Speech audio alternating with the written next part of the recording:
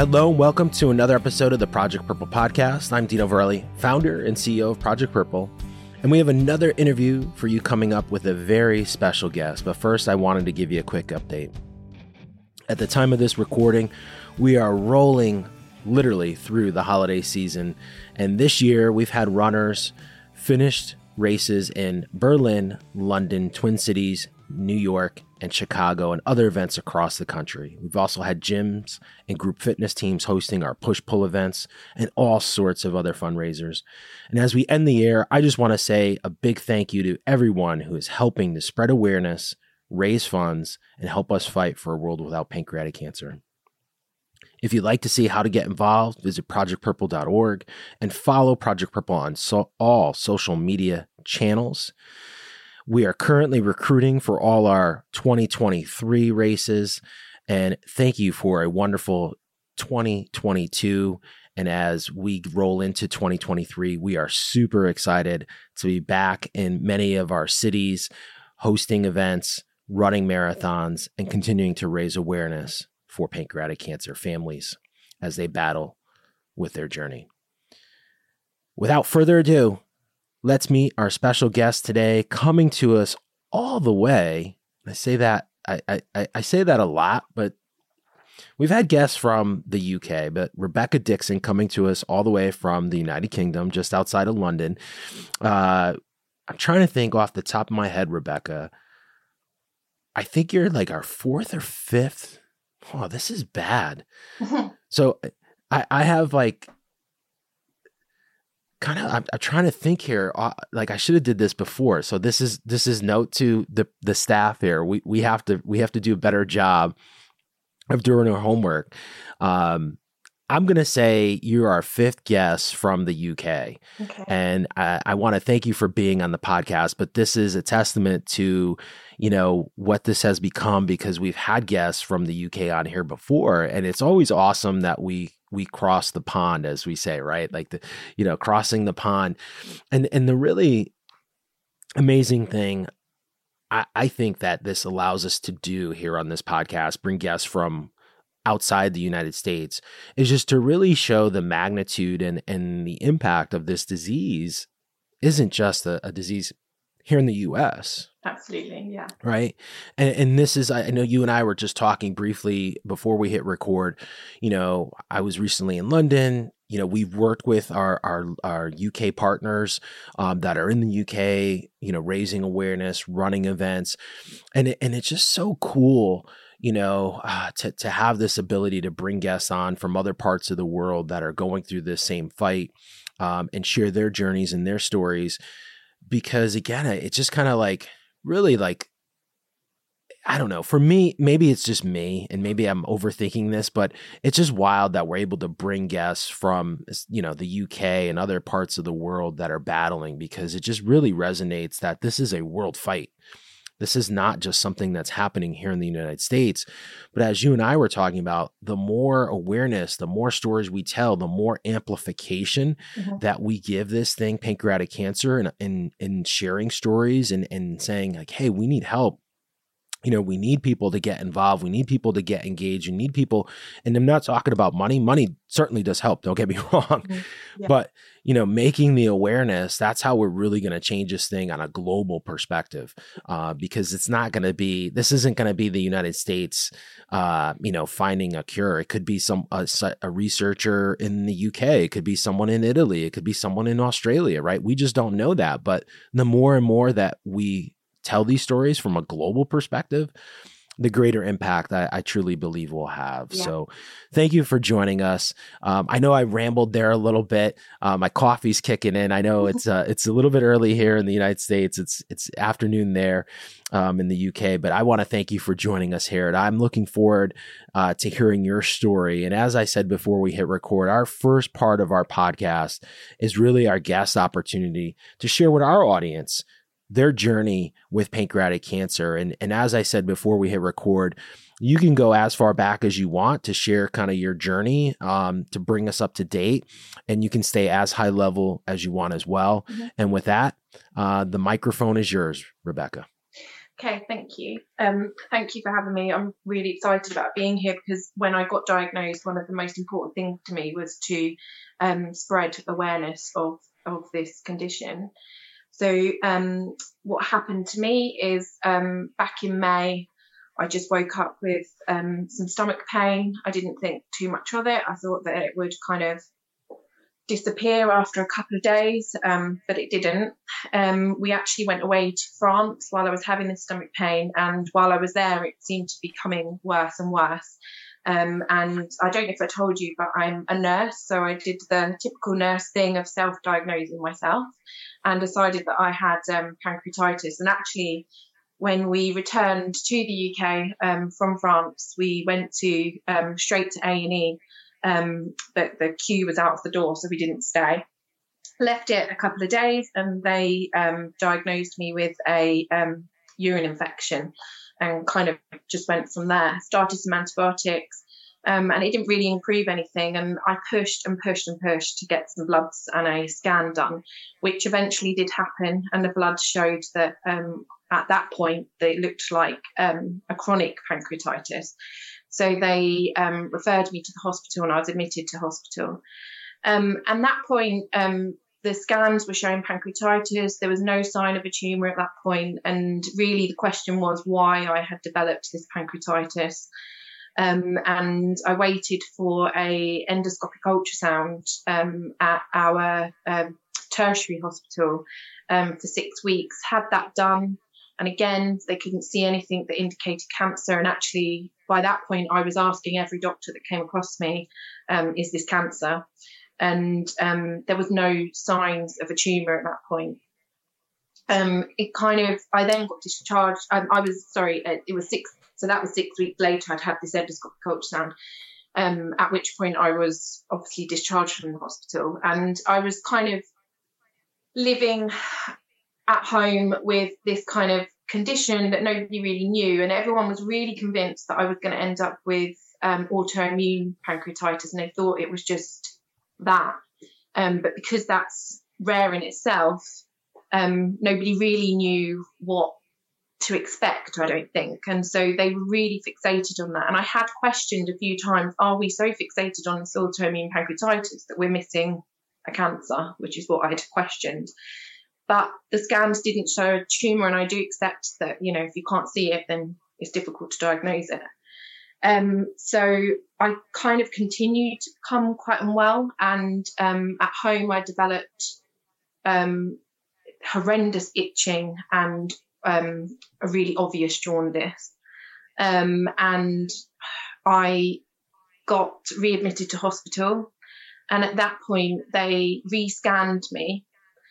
And nobody had mentioned to me that they then suspected a cancer, but they had seen that one of my bile ducts had become quite swollen and narrowed. So they inserted a stent, and that made me so much better. I was the jaundice just drained from me. The itching stopped almost straight away. I was like a different person, but I did then start developing this back pain. But I didn't know that they were suspecting cancer at that point. I was discharged home and told that I would be reviewed. When I was reviewed, I was then told that I was being re-referred back to the tertiary centre, and they would do a biopsy. And as soon as they said that, I guessed what they were thinking. I went to the hospital to have my biopsy we had like a 2-week cancer referral pathway. So I knew then that I was on this pathway. Nobody had really told me, but I kind of got the gist. And I went to go and have this biopsy. And when they sat me down to consent me for the biopsy, they said, obviously we have seen something on your scan that is sinister. Being a nurse, the word sinister gets used in cancer. And I said, no, it's not obvious, because I didn't know that. This is new to me. You're telling me. Nobody's told me. And they kind of tried to take it back a bit, but at that point I knew what was going to happen. And so they did the biopsies, and it was confirmed it was cancer. Within a couple of days, at the hospital, we sat down with the consultant. They told us the news then. I didn't know what the staging was. They didn't say anything. They just said that it had spread to the liver, but I am a nurse. I'm a pediatric nurse, so that's a different world to adult cancer medicine. So I was told that there was a spread to the liver, but I hadn't been told the staging. And then what happens is that is a local hospital, and then the local hospital referred me to the tertiary hospital, which then a couple of days later, they then told us that the staging was stage 4. But I guess we kind of knew at that point because we'd done some Googling, which obviously they all tell you not to do, but we had. And so we knew what we were going to get told. So that was kind of my diagnosis and my journey getting to that diagnosis, it was in September that I had finally been told that it was cancer. So it was between May and September. And I know that people go through a lot longer journey than that. And I have seen all my scans where I've seen that they clearly couldn't see this tumour. It was only when I got readmitted the second time when I was quite poorly that you can see that they then see this small mass. So it felt like a long journey, but I'm not sure it was. I just felt really quite rubbish throughout that time. And then because our tertiary centre had a trial to join up to, I was then advised that I should go to the tertiary centre for my treatment, which is about an hour's drive from here. So I'm under the tertiary centre for my treatment, and they signed me up to a trial for my chemotherapy, and I'm currently having that, and I've just had my 6th round of chemo, and I'm about to have my 7th tomorrow, which at the moment is going well. And then I've been on this trial now for a couple of months, and as part of the trial, every 2 months you get scanned to see what's happening. So I had my first scan after 2 months, which was 4 rounds of chemo, and had those results just before Christmas, which was massively anxiety inducing waiting for those results. We waited for 2 weeks for the results, which felt like years. And we had them, and at the moment it's going well, and the tumour size is reduced. So that was amazing news to go into Christmas with. But it's difficult because you just don't know what to expect. And so that's kind of my journey. The big thing for me is that I found it really difficult to relate to other people that have been in this situation. So when I first got diagnosed, we obviously went into research mode, spending hours and hours looking for things, looking for stories, looking for positive outcomes. And the thing that I have found with pancreatic cancer is that I don't really know how to word it other than that it kind of appears to be an older cancer. So everything that I found, particularly sort of UK stories, was stories about my 70-year-old mum has just been diagnosed, or my 80-year-old dad's just being diagnosed. And I found it so difficult to find any stories that were 30-year-olds, 36-year-olds like me who've got 2 young children, and how do you cope with that situation with pancreatic cancer? And so that's why I wanted to do something like a podcast and spread my stories, because if I couldn't find that, and if someone else is in my situation and finds my story and sees what treatment I'm on and sees what I'm doing, then maybe that will help them. So that's kind of my story. Wow. So you gave it up, and I know my mom always said never ask a woman her age. So you're 36. Yeah. You just mentioned that. So I want to, first of all, thank you for sharing that. I know this is not easy to kind of go through those steps for a variety of reasons. So I really appreciate you opening up and allowing our audience to hear that. I got a couple questions, and I want to go all the way back. Mm-hmm. So we're going to go, and I always preface this question and say that we know hindsight's always 20/20, right? So I don't ask this question to have people kind of beat themselves up. That's not what this is about. But just to think about prior to May 22, you're a nurse. So you get it. You understand your body probably more. You also probably understand the system and how to advocate, which we'll talk about.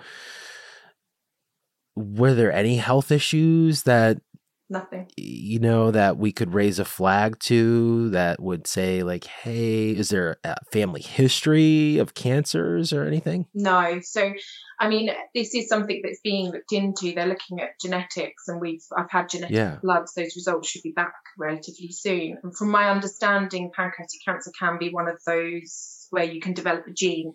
So they are looking at that for me. But no, I was healthy, maybe a bit overweight, needed to lose a bit of weight, but not massively. I just, nothing. The stomach pain was a bit of a shock. The only thing that had happened maybe about 10, 12 years ago was that I had developed similar pain and ended up with gallstones, and my gallbladder had been removed. So initially I thought, this feels like when I had gallbladder pain, but actually I don't have one, so it can't be that, and kind of moved on. But that's the only thing that I'd ever had kind of any medical treatment for. There was nothing else at all. Interesting. I got a question when stomach pain, and what was your stomach pain like? And I know you just said like gallstones, and I said interesting when you had your gallbladder removed. I had my gallbladder removed in 2019, and I would just have like these massive sharp pains, like it was excruciating. Mm-hmm. I know people, the doctor's like, oh, it's like passing a stone, and I ended up having gallstones, right, that were lodging in there, and it was just so when you said in 22 you were having similar pain, so was it like that similar, like was it sharp, dull? Initially it was dull. It was kind of just sitting there, if that makes sense. It was just there. It was kind of sat just below my ribs. It was just a kind of rumbling pain. I went out for dinner with friends. I went to my sister's baby shower. I was still doing things. It wasn't bothering me that much. When we were making the decision to go to France, which was like a couple of days later, we'd got this holiday booked, and I did remember saying to my husband, should we be going? I don't know whether I should be going because this pain is still there. And I kind of then put it back to the back of my head and thought, no, like it'll go by the time, and then you'll be wishing that you went. So we went. Mm-hmm. And actually, when I was in France, that's when it became that intense pain. And I don't know why, it was silly really, but I was kind of nervous about having to go to A&E in France, the language barrier. I don't speak any French. And I was thinking, what am I going to end up paying? And so I kind of thought I'll deal with it when I get home. But it started to become obvious that if I was eating anything fatty, that the pain was becoming more intense. And that's what made me start Googling. And that's when I came up with pancreatitis and thought, I've got pancreatitis. I'm fairly certain of it. So we were only there for 5 days. So as we were getting to the end, I was stopping having anything fatty because I'd kind of clicked that I was making it worse. But it was like an intense pain in the middle of my chest that was just unbearable. And I remember thinking when I got back and them suggesting that I'd got a urine infection, you don't get pain like that with a urine infection. This is not a urine infection. But then they did do a urine dip and it showed things. So I thought, oh, Rebecca, maybe you're just trying to diagnose yourself and actually, just stop. You're not always a nurse. So I kind of stopped. But as soon as the antibiotics didn't make any difference, I knew that I knew what I needed to get done. And push for that. So was it after you ate more so than like just through the day? It was absolutely fine. And then as soon as I ate anything with any fat in it at all, it was just unbearable, and it would last for hours. It's almost, and the reason why I asked that question, I mean, and this is like the frustrating part from the community, right? Is like these signs and symptoms are so, like that could just be like you said before, it was similar to like gallbladder mm-hmm. pain, right? Yeah. And so I think that's the frustrating thing, right? Like we don't have this early detection test, mm-hmm. right? Which is so frustrating. And I think the other thing, and this is where I and this is going to be I have a lot of loaded questions, Rebecca, and this is one of many where I'm going with this and talking about signs and symptoms being so vague. As a clinician, now I know you're not in the cancer space, you're in pediatrics, but you know enough, right? You know what you know. I don't want to put blame on the medical community, but it's also frustrating, right? Because these signs and symptoms are vague, but I feel like our medical community, I guess I'll speak from here from the United States, because, you said you went from May to September, which isn't a long period of time, but it is kind of, some people, I know some people, we've had stories where people similar, and then we've had people within 2 weeks, like they've been diagnosed. Yeah. And it's like hit or miss. I remember a guy, like he had, he thought he was having a pancreatic, like he went to an ER in Florida. The first person diagnosed him with pancreatitis, but he's like, dude, I don't drink. I didn't have any drinks. I'm not, the signs and symptoms of pancreatitis, that's not it. He had steak. Mm-hmm. And he just had this massive pain. And then the second person that comes in is like, let's dig deeper. And they find that he has, a tumor, a mass, like within like hours, they figured this out. Right. Yeah. And so I guess my point here is being in the medical field, I know you've mentioned, the self-diagnosis you mentioned, and then doing your own research. It's just, that had to be frustrating because you know enough, but like you're not getting the answers from the medical community. Yeah. Like the system that you have. And I'm not trying, this happens here in the United States. It's not just, no. I don't think this is like a UK public health system versus private healthcare system. This is a global problem. Yeah. Yeah. For me, initially, up until I got admitted to hospital, in hospital, I felt listened to. It was up until then, I felt like I was kind of being fobbed off. It was, I'm not overly dramatic. Although I was in a lot of pain, I perhaps didn't present like that. And so I was saying, this is the worst pain I've ever felt. I've had 2 children and this is worse than that. and I think I wasn't coming across like that. But for me, I did see, it was, I'm saying it's a short amount of time because perhaps I pushed. And I remember saying, actually, if this was somebody else, if this was someone who didn't have the confidence to push or didn't have the confidence to keep going back, that perhaps they wouldn't, would they be diagnosed now? Like it would have taken so much longer. Whereas this was over kind of a week's period where I was going to the doctor, got a UTI diagnosis, came back a couple of days later, went to the doctor again, said, no, this isn't it. Went to the doctor again. And then the third time when I went to the doctor, I said, please, can we do bloods and a scan? And that's when I felt listened to. And they did it and called me almost immediately after my bloods came back and then got admitted. So it was kind of, I knew what I needed. It was getting there. But would someone else have the confidence to say, I need bloods and a scan, please, can we do it? Probably not. And it is frustrating, definitely.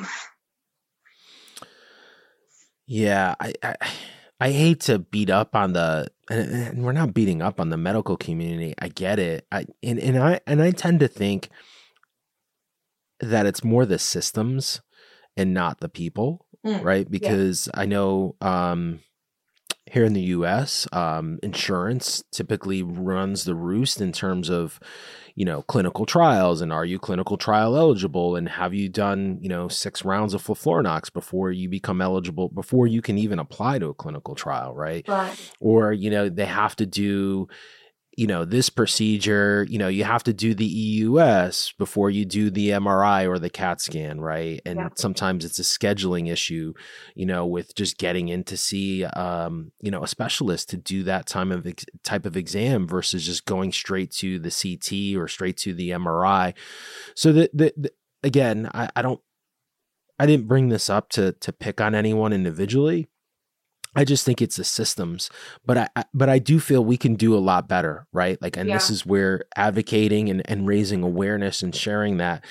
So on that note, as you look back, and this is another loaded question, no right or wrong answer, was there anything, and I know you said confidence, you just mentioned confidence, is there anything that you can kind of point, not necessarily a tipping point, but maybe as you look back, hindsight being 2020, advice that you would give to someone, given your experience, like getting those answers or continuing to push? What type of advice would you give to people, that might be in a similar situation right now, today, listening to the podcast?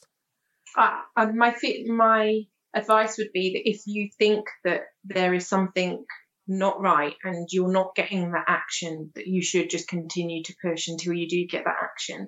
And actually, you're perfectly, I mean, here in the UK, you could go to a different hospital or a different doctor and ask for advice and ask for those bloods and ask for a scan.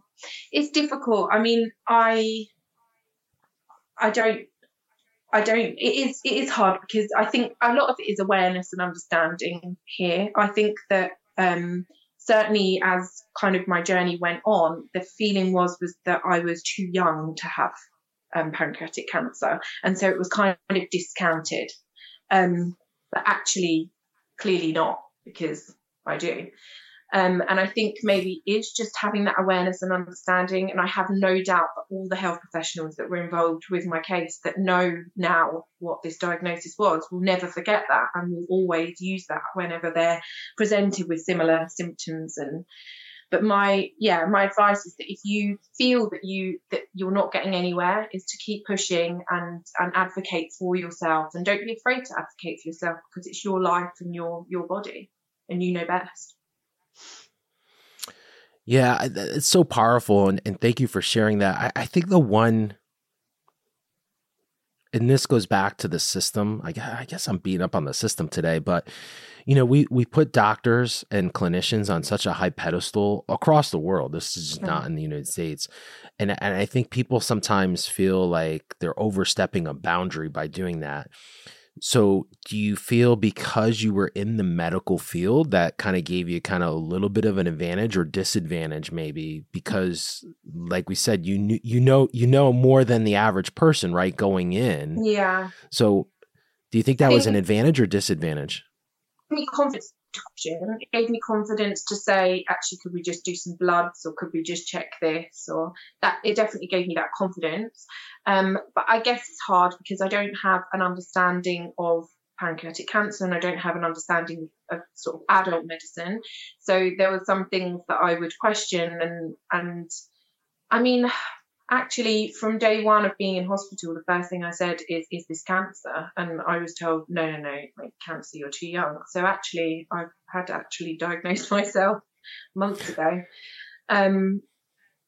Yeah, I think it's an advantage and a disadvantage. The disadvantage of knowing stuff is that you know too much when it becomes hard and it becomes about you, and then you sort of catastrophize everything because you think of all the worst case scenarios that you know of from when you've been in that situation at work.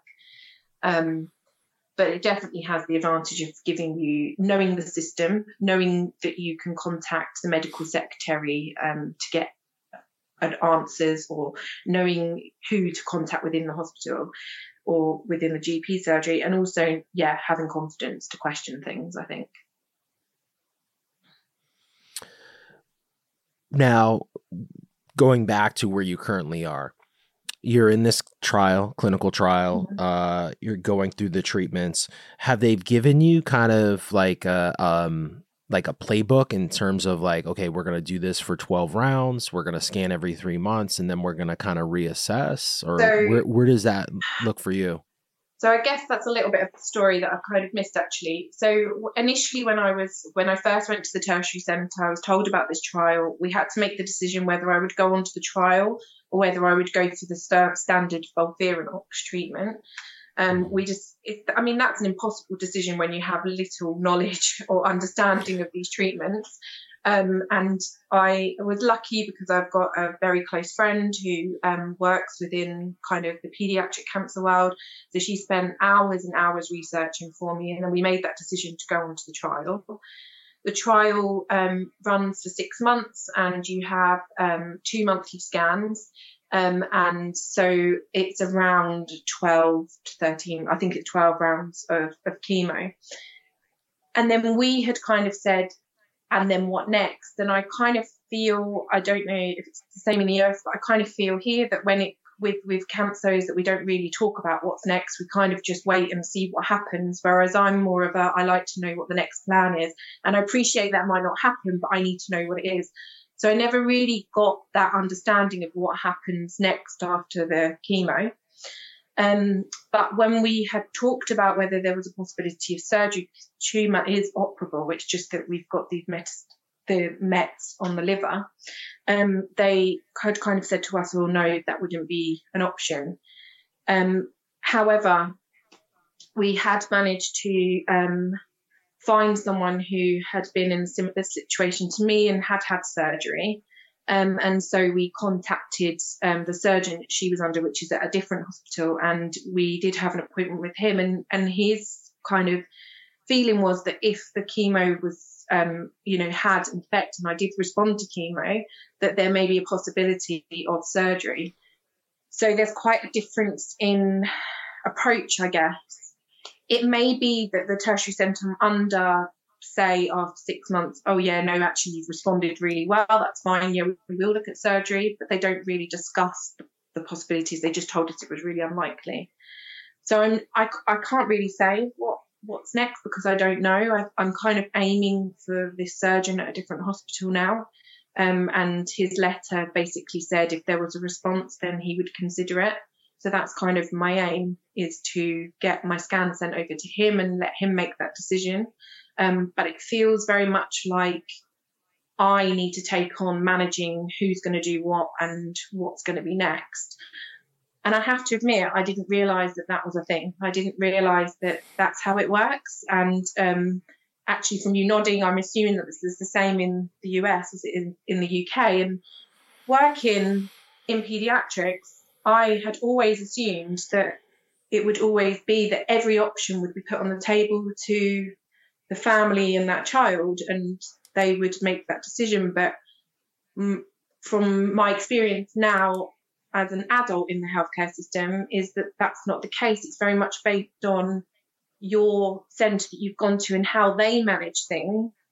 And what I didn't realise is that there might be somebody out there who then has other skills, other ways of managing it, and you're not really told those options unless you seek them. So now I'm very much kind of going along the lines of, okay, well, I'm going to manage this. So my aim is to get the surgery, but I can't be sure that that's what's going to happen, because I don't know. Yeah. Rebecca, I'm, as you said, I'm nodding. Yeah, it's crazy, right? Like you just explained, like that to me, and I'm not trying to be disrespectful, like it's insanity, right? Like you're battling, you're a mom, you're battling pancreatic cancer, right? And we all know the obvious, and but then you got to figure this out. Right. Yeah. And this is the most frustrating thing. I've been doing this 12 years, and regardless of where people are fighting this, there's no roadmap. No. Right. And this is the frustration that, I sigh here, because, we just saw, like, the government. I'm going to go I'm going to go down a little rabbit hole here. And I don't care who I offend, quite honestly, because I hate pancreatic cancer more than anything. But, I just saw, the government just here in the United States just gave $15 million through the Department of Defense to pancreatic cancer research. We just passed a $1.7 trillion bill, whatever. I think it was like 1.7. I don't watch the news anymore. It was like insane amount of money. And there was like a lot of money that went to a lot of other causes. And I'm like, 15 million, you know what? 15 million is nothing.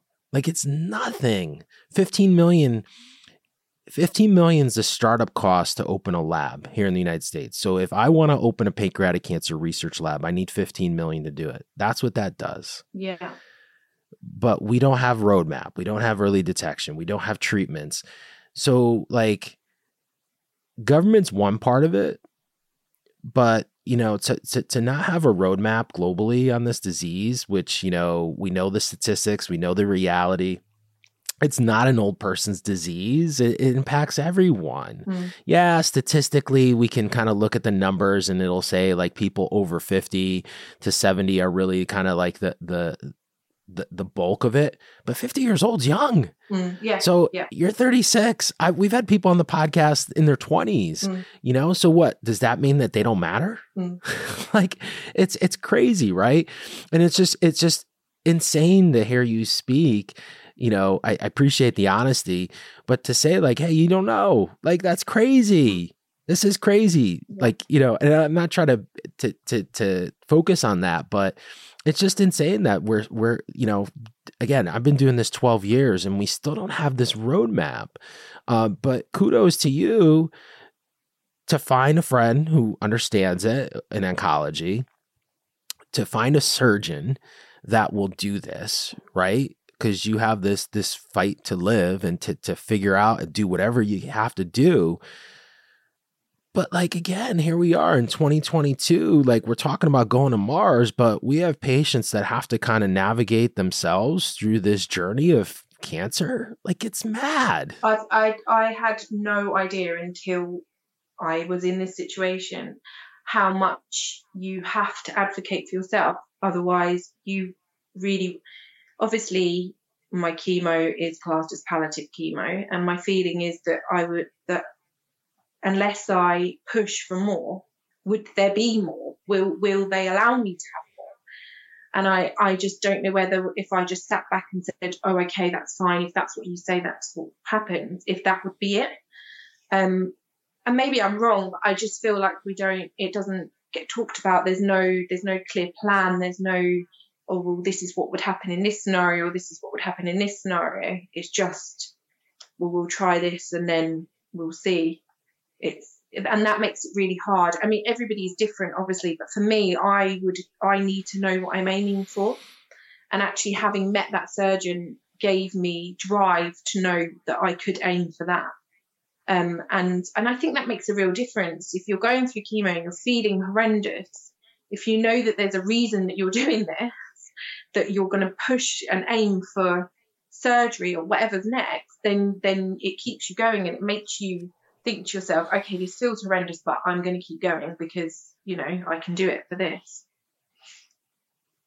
So powerful, because you're 120% right? You have people in your corner that are pushing for you, versus, like you said, like, if you didn't advocate and if you didn't push, what would be the outcome? Who knows, but I'm excited to hear that you found someone, because many people don't. But it's also super, super frustrating, right? From a patient advocate, to hear that you've got to do these things and like these things aren't offered and there's no roadmap. And I go again, this is the power of sharing stories. And I'm not tooting our horn here, but I know many groups share stories, whether they're written or through videos, that has increased in this community as pancreatic cancer community. And for anyone listening or watching, just find those stories. I would stay off the internet in terms of Google, because that could be kind of a dark place, which I know you mentioned a bit in the beginning, right? But finding like literature, or not literature, but just stories, right? Like of people that have figured it out, because I think people want to help other people, but those are the powerful ones, right? How to navigate through the system. And that's where I think, sharing your journey and sharing, what you did is just so powerful. So thank you. I've got a couple questions here left for us. You talk a little bit about friends, and I know this comes up often about support. You're a young mom. I know we haven't talked about the kids yet. But what type of support have you gotten? And what does that support mean to you that you can share with our audience? I mean, support professionally was quite hard to come by, if I'm honest, from kind of professional support. And it took a long time.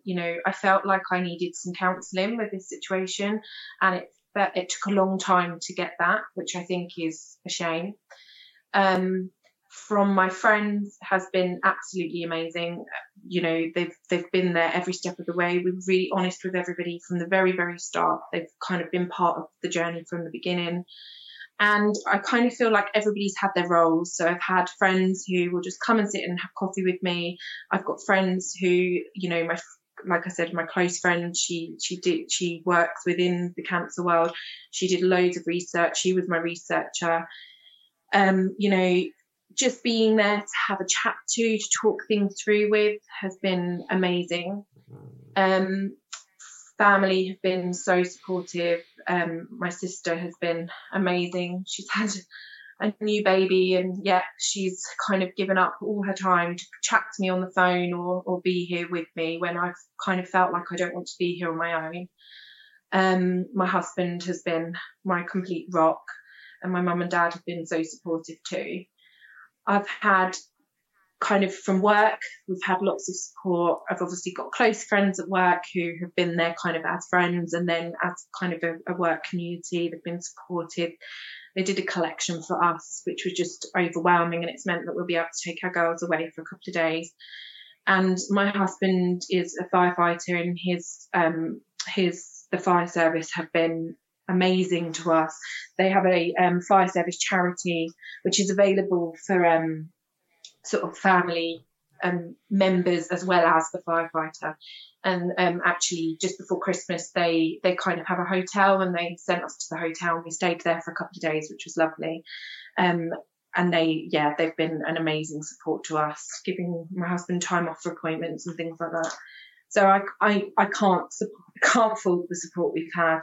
We've just had, you know, I think people, I don't know, I was thinking about this. I was thinking, gosh, what would I have done if it was one of my friends or somebody I knew that was in this situation? Would I have known to do all these things that my amazing friends have done? You know, I've had hampers brought round with food, hampers brought round with lovely things in for the girls, for us. And I was thinking, would I have known to do those things? But I don't think you do know to do those things. You just sense that that's what's needed by that person. And it's been so massively appreciated because, you know, at the very beginning, there was lots and lots and lots of low, hard days. Whereas now there's so many more sort of up days and less low days. But, you know, you might hit one of those low days and then you look at the front door and someone's left you this lovely hamper in the front door, and it just makes such a difference to you, and it just gives you that boost again. So yeah, support has been brilliant. And now I kind of feel like it doesn't really matter if I don't need that professional support. I have that kind of personal support, and that's what's needed more than anything. So yeah. So powerful. How old are your kids? 10 and 5. So they clearly know something's up with mom. Yeah. So we've talked about mummy's got cancer, and mummy's going to have chemotherapy. There's a UK charity, and they provide little bears and books about the bear that's going to have chemotherapy. So we use that to kind of explain it to them. And they've got one of the little bears each, and his hair comes off and he can wear a wig and stuff. So we've talked about that. We've been really open with them. We've not talked about too much else because that's enough. And to be honest, they're aware of it, but they still need their lives to carry on, and they are just equally as demanding as they were before. So they haven't changed, which is fine. That's good for me. I'm pleased that they feel that they can just carry on, and they're a bit oblivious to the fact that mummy's on her chemo pump, even though it's right next to them. They're kind of, they still need their snacks. So that's I'm giggling, I you know, in a positive way, because that's awesome to hear, right? Yeah. That the kids they're resilient, and they're being, you know, a 10-year-old and a 5-year-old, exactly, which is what you want, right? I'm sure you don't want them burdened with, you know, the dealing with the cancer diagnosis in their own way, but still being children. Absolutely. Which, thank you for sharing that. And you know, this is the thing. This cancer is not an old, you said it in the very beginning, it's not an old person's disease. Like, this impacts families, it impacts young people, and it's powerful to hear, but it's also impactful because these are the stories we need to tell. People need to wake up. Yeah. And I mean that in all seriousness. Like, this is impacting young people, just like many awful other diseases. And I think that's part of the reason globally that maybe people sometimes tend to shy away from it. Not to say that having a grandparent get the disease is not as worse as someone who's 36 years old, but I think there's like a little bit of a stigma, right? Like, oh, it's, you know, it only impacts older people. Yeah. I hate when I hear that. Why? Like older people don't matter? But also it does impact younger people though. Like that's ignorance, you know? Mm-hmm. So thank you for sharing that. I got 2 questions left for you. I know I asked you the advice on, you know, being an advocate, but this next question, just thinking about, and there's no right or wrong, this is another loaded question. Given what your experience, someone gets diagnosed today, what are maybe a couple things, that the best bits of advice that you would give that person to do as they begin their pancreatic cancer journey? Coming from your perspective and what you went through, which is, you know, pertinent to you.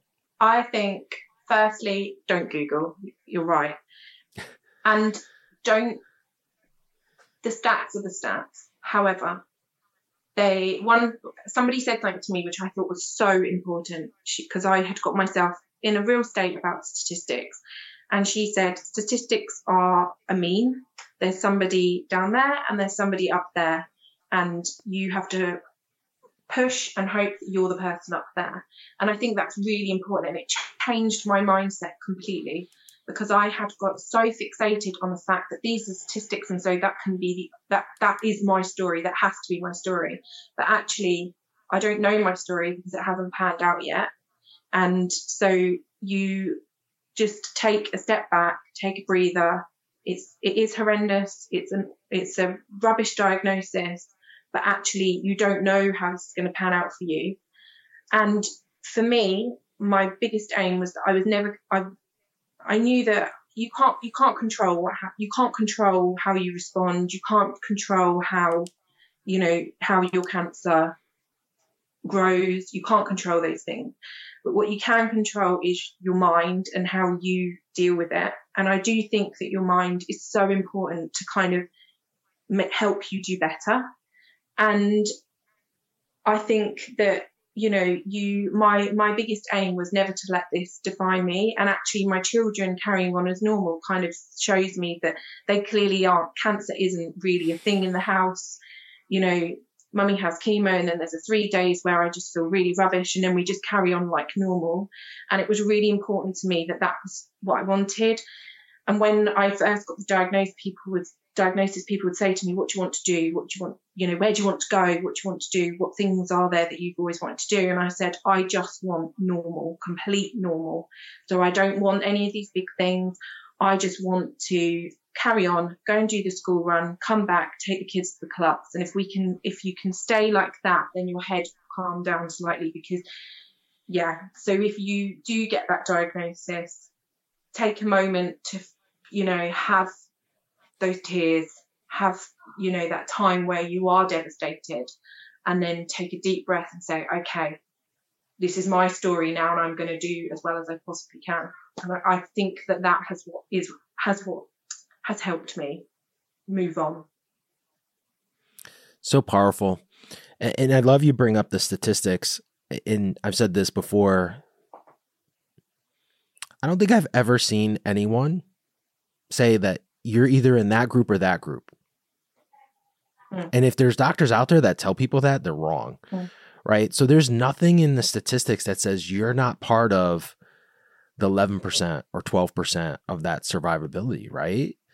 But what you said is just so powerful, though. It's just a mean, right? Like it's a number, but there's nothing in that. And I think that's, and I've said this before, I think part of as being an awareness organization, I think sometimes we do lead with the bigger number because that's how we're trying to motivate people.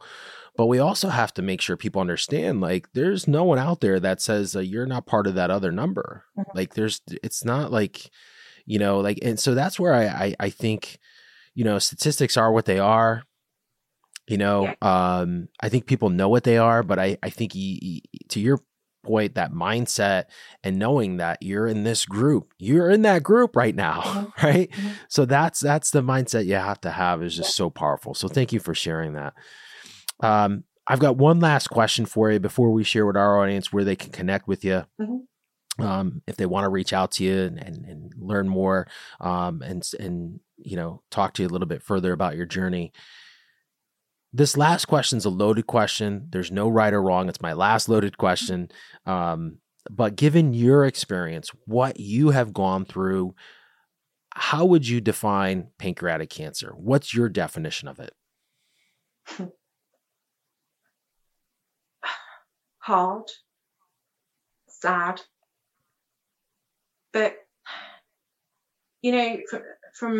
because I kind of went through that journey initially, what I found the hardest at the moment to kind of get my head around is that the actual pancreatic cancer is causing me no symptoms whatsoever. So when I come out of kind of my side effects week, I feel really, really well, which I guess makes it harder. But yeah, just hard. It's hard because of the statistics, I guess, because of kind of that understanding of what it means when you get that diagnosis.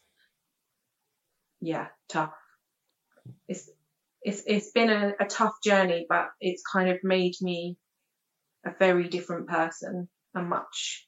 If I had been told a year ago, you're going to get this diagnosis, I'd have thought to myself, well, that's it. There's no way I'll be able to cope with that, not with my head. And I've just become this completely different person of like strength, I guess. So I kind of sometimes sit there and think, maybe I have just been given this to kind of raise awareness about pancreatic cancer and just become this different, stronger person that I wasn't before. But it's a tough lesson. It's a tough thing to go through for that. Powerful answer. Thank you. There's no right or wrong to it. It's your experience, your definition. So thank you for sharing that with our audience, Rebecca. Our last thing here, someone listening might just be diagnosed. Yeah. They want to reach out, or people following your journey support you, help you raise awareness. Where's the best place for our audience to connect with you? So through my Instagram. So when I first got diagnosed, like I say, we were looking for stories, and we went straight to Instagram thinking that we would find loads of stories, and actually that wasn't the case. And I then felt really passionate that I wanted to share my story through Instagram. So I have an Instagram page called Fighting with Pancreatic Cancer, and yeah, I've just kind of been sharing my journey. Sharing my story. I have to be honest, I dip in and out of it because like some days or some weeks, like particularly when we were waiting for scan results, my head wasn't there. I just couldn't share what I wanted to share. But in general, I try and share the highs and lows of it all. And yeah, I'm more than happy for people to contact me through that, private message me through it, or follow my story. And yeah. And if there's somebody out there listening that also is in the same situation, I'd be happy to connect, because I really feel like it can be a lonely place. And so it's kind of good to share with somebody else who understands. I love it. And I just went out and followed you here, Fighting with Pancreatic Cancer, Becca. I love it. Rebecca, I want to thank you for being a guest on the Project Purple podcast and sharing your journey, and really sharing, this story that this is not an old person's disease. Mm-hmm. I just saw a picture of your family, and it just,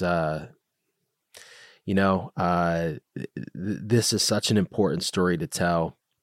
And I just want to thank you for allowing us the opportunity to share your journey. And I look forward to following you on social media and continue to see you have success. I have faith. You're an amazing person, and you're going to beat this thing. Thank you. And also thank you for letting me share my story, because like I say, when I found out, I said, maybe it's the nurse in me, but I just want to help other people that go through this, and I want to raise awareness, and I want someone else, just even if it's one person, to listen to this and hear my story and say, oh my gosh, she's in the same situation as me. Oh, finally, there's somebody else that I can relate to.